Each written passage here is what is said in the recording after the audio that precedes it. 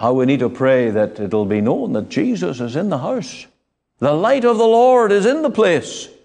It's a place where you really taste the great things of God. Now, we can come very far short of that if we don't look for the Lord and realize that all of our communion with God is based in union with Christ. That's one of the great doctrines of the Bible. Our communion with the Lord is based in our union with Him. Let me ask you, I want you to be honest with me. Do you find church life empty? Have you lost focus? Have you got to the point where it's just no benefit, no blessing? The purpose of the lamp was to cast its light, and if you can imagine it, up against one of those gold walls, reflecting the light back through itself over to the showbread table and to the altar of incense. The purpose of the lamp was to shine beauty and glory on the other aspect of worship. That's what the Lord Jesus does for us.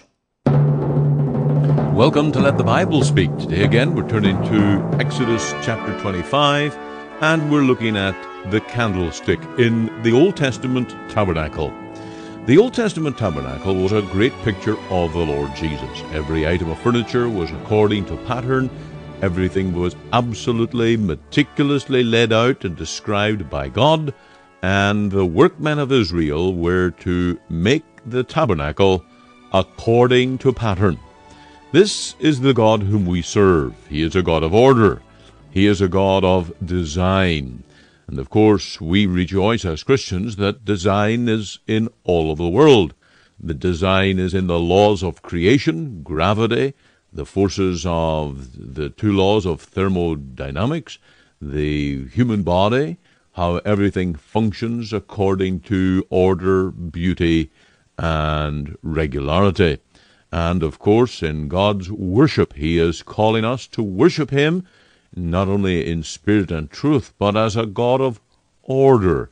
And He has regulated the way by which we approach Him. We see that in the tabernacle. And this candlestick that was set in the inner court, there was the outer courtyard, the inner court, and then the Holy of Holies. In the inner court, there were the three main items: the candlestick of gold, the table of showbread, and the altar of incense. Now, the inner court was with golden walls, and when the light of the candle shone, how brilliant the whole affair was, teaching us of the glory of the Lord. The tabernacle was a place of beauty and glory, and that's how God wants us to worship Him. To God, our worship is precious. It is pleasing. And of course, when we come and worship God according to the light, it reminds us of John the Apostle's words, that if we walk in the light as He is in the light, we have fellowship one with another, and He cleanseth us from our sins. Now, at the tabernacle there was the great altar, the place of cleansing, and the place of atonement.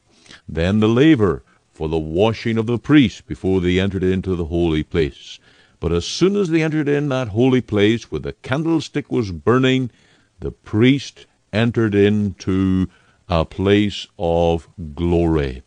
And in our own souls, as we worship with God, we want to enjoy that light, that sense of the glory of the Lord our God upon us. And this is the wonder of true biblical Christian worship, that there is the presence and the glory of the Lord in the heart and life of the Christian as we seek to worship Him. Now today we're turning to this message from the pulpit of our church here in Cloverdale, and I trust the Lord will bless and speak to your heart.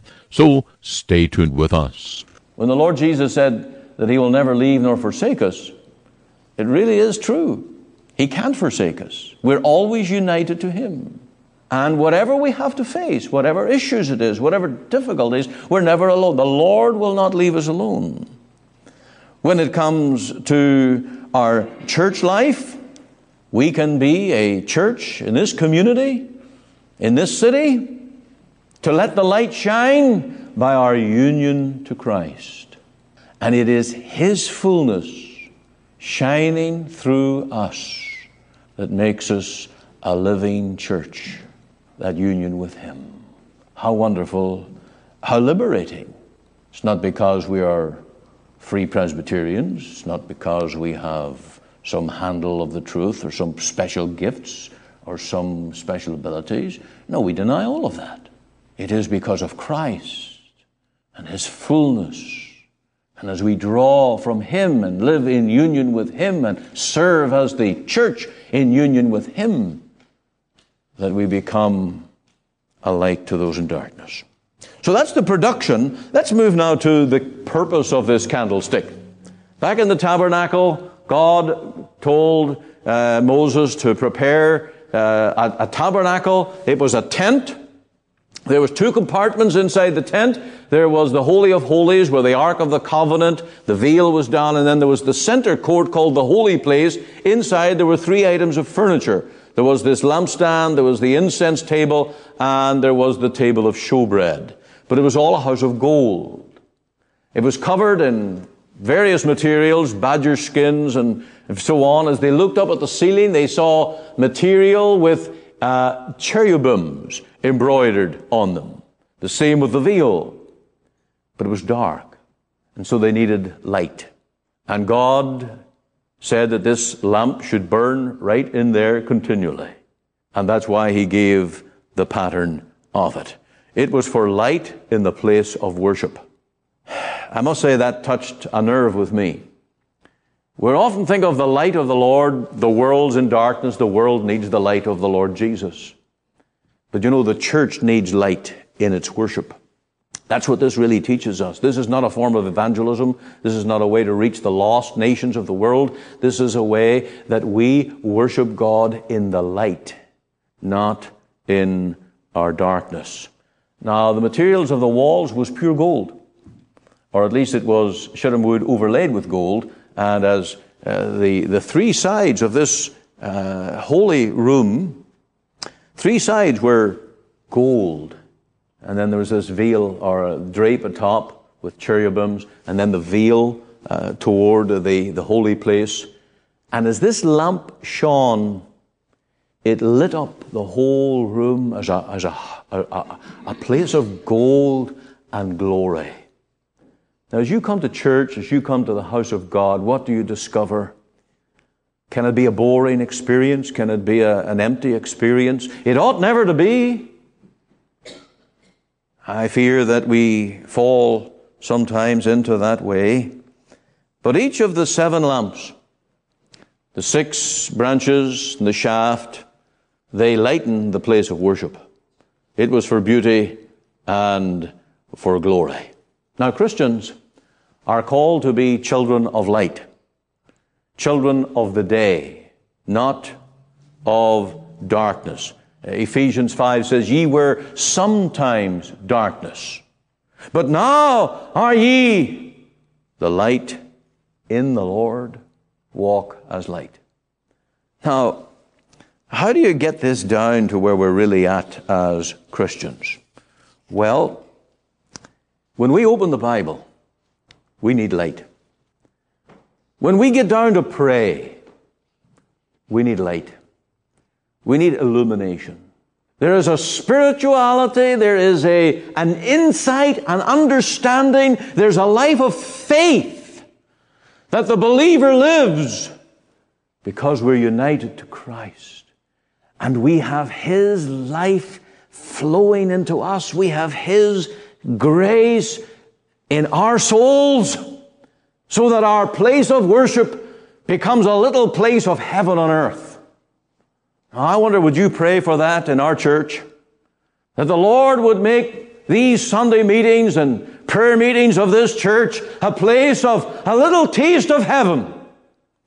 That's what it was for the Levite who went in there as he entered in with his white garments, and he entered by the blood, and he stood in the light of the lamp.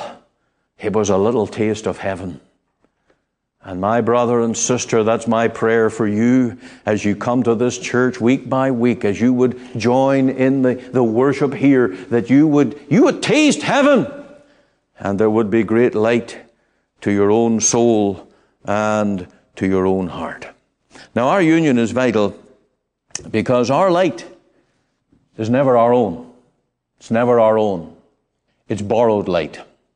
The shaft is central. In fact, it is depicted as a little bit higher than the other 6, and that's the preeminence of the Lord. He's central, He is full. And then the other branches that are joined to it. And of course, this is the picture of the church. That's why we're to assemble together and come together as a church, that we may enjoy the light of the Lord. Jesus said, where 2 or 3 are gathered together in my name, there am I in the midst of them. And my friend, that's what makes church heaven. That's what makes our worship blessed. It's when we have our Lord in the midst of us. How we need to pray that it'll be known that Jesus is in the house. The light of the Lord is in the place. It's a place where you really taste the great things of God. Now, we can come very far short of that if we don't look for the Lord and realize that all of our communion with God is based in union with Christ. That's one of the great doctrines of the Bible. Our communion with the Lord is based in our union with Him. Let me ask you, I want you to be honest with me. Do you find church life empty? Have you lost focus? Have you got to the point where it's just no benefit, no blessing?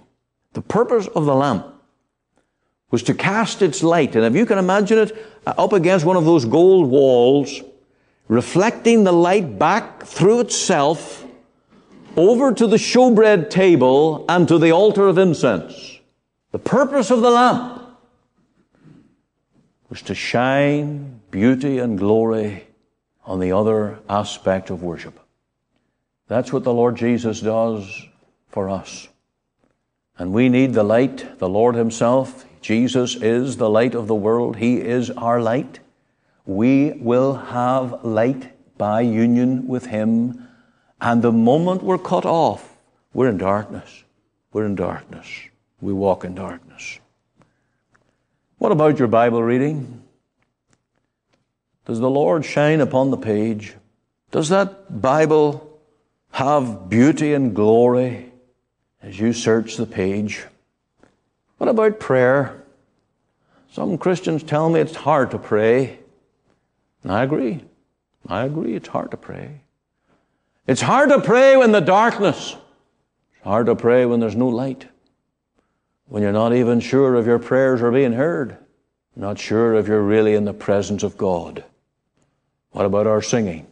Is there beauty and glory in it? Oh, the Lord loves to hear the praises of His people. What about our preaching? I have to search my own heart. I have to look in and say, now, what I'm doing here on Sunday mornings and evening, is there something of the very beauty of the Lord in the handling of God's Word? That's required. And the Lord promises to give it. For ye were sometimes darkness, but now are ye light in the Lord. Walk as children of light. And this, the whole purpose, is to have the Lord's light shining in us. I wonder, do others see the light shining in us? Other Christians, firstly. As you come to God's house, we come together to encourage one another for fellowship. And there ought to be a light on your countenance. There ought to be a note in your tone of voice. There ought to be such joy in the presence of the Lord that it becomes light and help and strength to brothers and sisters. You see, the problem is, if you come in with a dry soul, dead in heart, someone else comes in with a dead heart, dry of soul, and you have a whole collection of people who are dead and dry spiritually. What do you have? A church? No. You have deadness, darkness. The Lord needs to come into the midst and to give that spiritual light and to give that life. So there's the purpose. What a dark place the tabernacle would be without the lamp. And we need the church to be alive and to be a light in the midst of our worship. Now, Now we bring another thought, and I'm going to hammer this one. The source of power for the lamp was beaten oil. Beaten oil. I'm going to turn you to chapter 27 and to verse 20.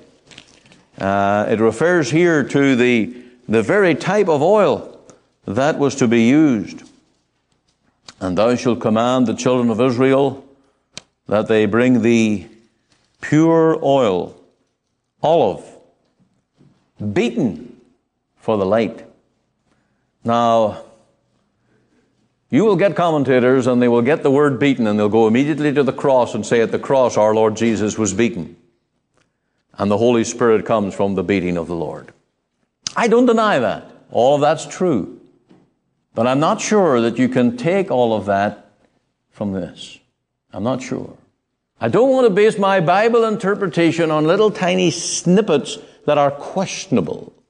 And I looked up the word beaten, and it simply means pure. Pure oil, that's pure. Now, obviously, there was some refining process of getting rid of all the impurities and all the fiber and so on, that this was a very pure, refined oil. But undoubtedly, it refers to the Holy Spirit. It refers to the Holy Spirit in the life of the believer, the life of the Christian. And the union of the branches to the lampstand ensured the life of the Holy Spirit, the oil flowing. Now, what's not accurate is that there were little pipes inside the lampstand. That really would be an impossibility. How would any goldsmith or workman beat out those pipes and make sure that they were bored right through in all the angles and shapes so the oil could flow from a central point and feed all the branches? That's not here. There were bowls on the top, and the Levite would pour in the oil onto each one. Now, when Zechariah took up the imagery or the picture of this olive oil as a type of the Spirit of God and this lampstand, in the book of Zechariah, you can read this picture. 2 olive trees with pipes flowing to the lampstand. And there is a great message of the Holy Spirit reviving, feeding, supplying the needs of the church. And so undoubtedly there is a connection here to the life of God, the Holy Spirit. Now, you and I need to be Spirit-filled Christians. But we don't go very long until we run out of oil. How do you keep the oil flowing? Union with Christ. Every branch must be joined in its place to be shining. And through this union with our Lord Jesus, we enjoy life in the Spirit. Now, I look at my notes here and I've got 1, 2, 3, 4, 5 major Bible texts from the book of Galatians and Colossians that teaches this. And I'm going to read them to you. Christ in you, the hope of glory. The life that I now live, I live by the faith of Son of God who loved me and gave himself for me. And it's not I, but Christ in me, rooted and built up in him, established in the faith. And then the text we looked at, ye are complete in him. This is the life of the Spirit of Christ in the soul of the Christian, that we enjoy power, grace. And what I want to emphasize here, Christianity is not a set of rules. It's not a whole list of do's and don'ts. Some people get the idea that that's what Christianity is. Now, I believe in the 10 Commandments. God has revealed the things that are right and proper and the things that are wrong and sinful. But living the Christian life is not a set of rules. Living the Christian life is to be united to the Son of God so that his life flows into your life. And through that union with him, we have new desires. Old things have passed away and all things become new. We have new strength to obey. We have grace. We have faith that is fueled continually. and strengthened, and whereby we grow. Now, we've looked at 3 items already in this tabernacle. We've talked about a deeper devotional life. We started out by looking at Mary and Martha, comparing those 2 sisters. One was fixated with domestic issues. She was troubled, cumbered about many things. Mary sat at Jesus' feet. How do you become a Mary? How do you get to the point where you feed on His Word and be a Mary in your Christian life, or more like Mary and less like Martha? And we talked about the altar. We need to get to the altar of cleansing. We need to get to the laver of washing. But now as we go into the presence of God, we need to fix on the union, our union with our Lord Jesus. And this becomes now the secret, the inward life of the Christian. Do you know that every Christian's a whole lot better than anybody knows? Did you know that? Christians are far better people than anybody knows. Why? Because you have in you the will to do, the desire to do. Now, we confess we don't always do it and we don't always get it right, but we desire to do it. The unconverted person, he's worse than he really appears, because the life that he lives is really with the brakes on. And if he had no conscience, and if he had no common grace, if he had no restraints around him, he would do worse, because his heart would desire more sin. The Christian desires more truth and more righteousness and more holiness. Why? Because we're united to Christ. We have a new life now, a new whole principle of grace that's living within us. We need the altar for our justification. We need the laver for cleansing. We need the lamp for spiritual shining. And oh, that we were shining for the Lord. The Christian has to fear any form of worship that leads into darkness, that takes us away from the light. Anything that grieves the Holy Spirit and shuts up the oil. Anything that casts a shadow upon holy things. Our focus and our prayer is, Lord, more light, more of Christ, more of the light of my Savior shining around me and through me, that we might be children of light, and more truth, more righteousness. Here we have a beautiful picture, this menorah, a beautiful picture, prominent in history.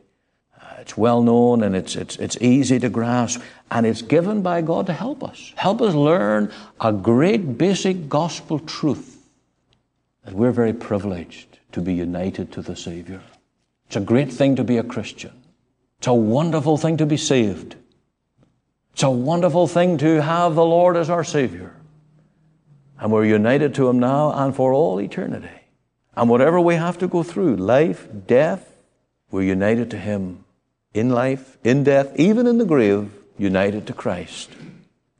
And one day with Him for all eternity. What a Christianity this is. What a gospel this is. What a hope. It thrills the heart. I pray this will be a help and blessing to you today. We have a closing hymn we want to sing now. We're going to turn, please, to hymn 458. 458. Once far from God and dead in sin, no light my heart could see, but in God's word the light I found. Now Christ liveth in me.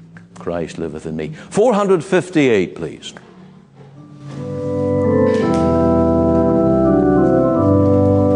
Shall we stand to sing?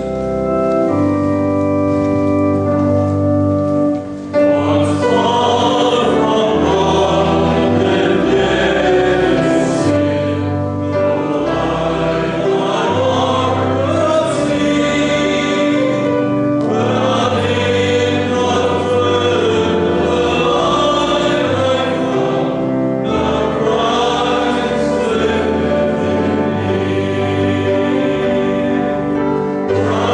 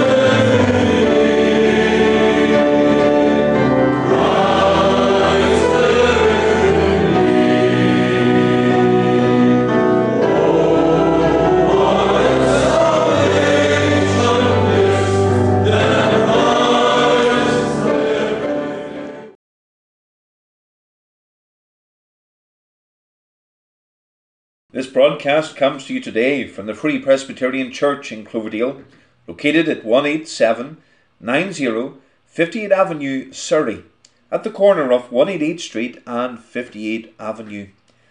On our website you can find gospel articles, links to our sermons and our gospel booklet called A New Beginning.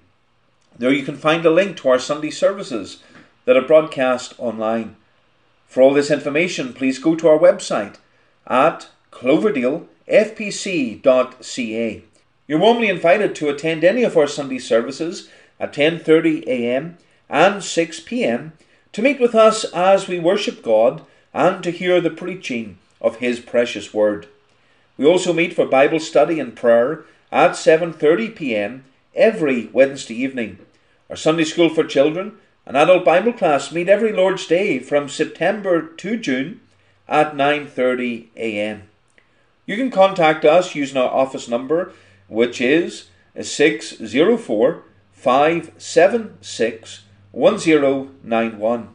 Alternatively, you can email me at pastor.cloverdalefpc@gmail.com. Again, for all this information, please go to our website at cloverdalefpc.ca. Our burden is that you will hear and understand the gospel that will lead you to know the Lord Jesus Christ and His great salvation. And this is Pastor Andrew Fitton.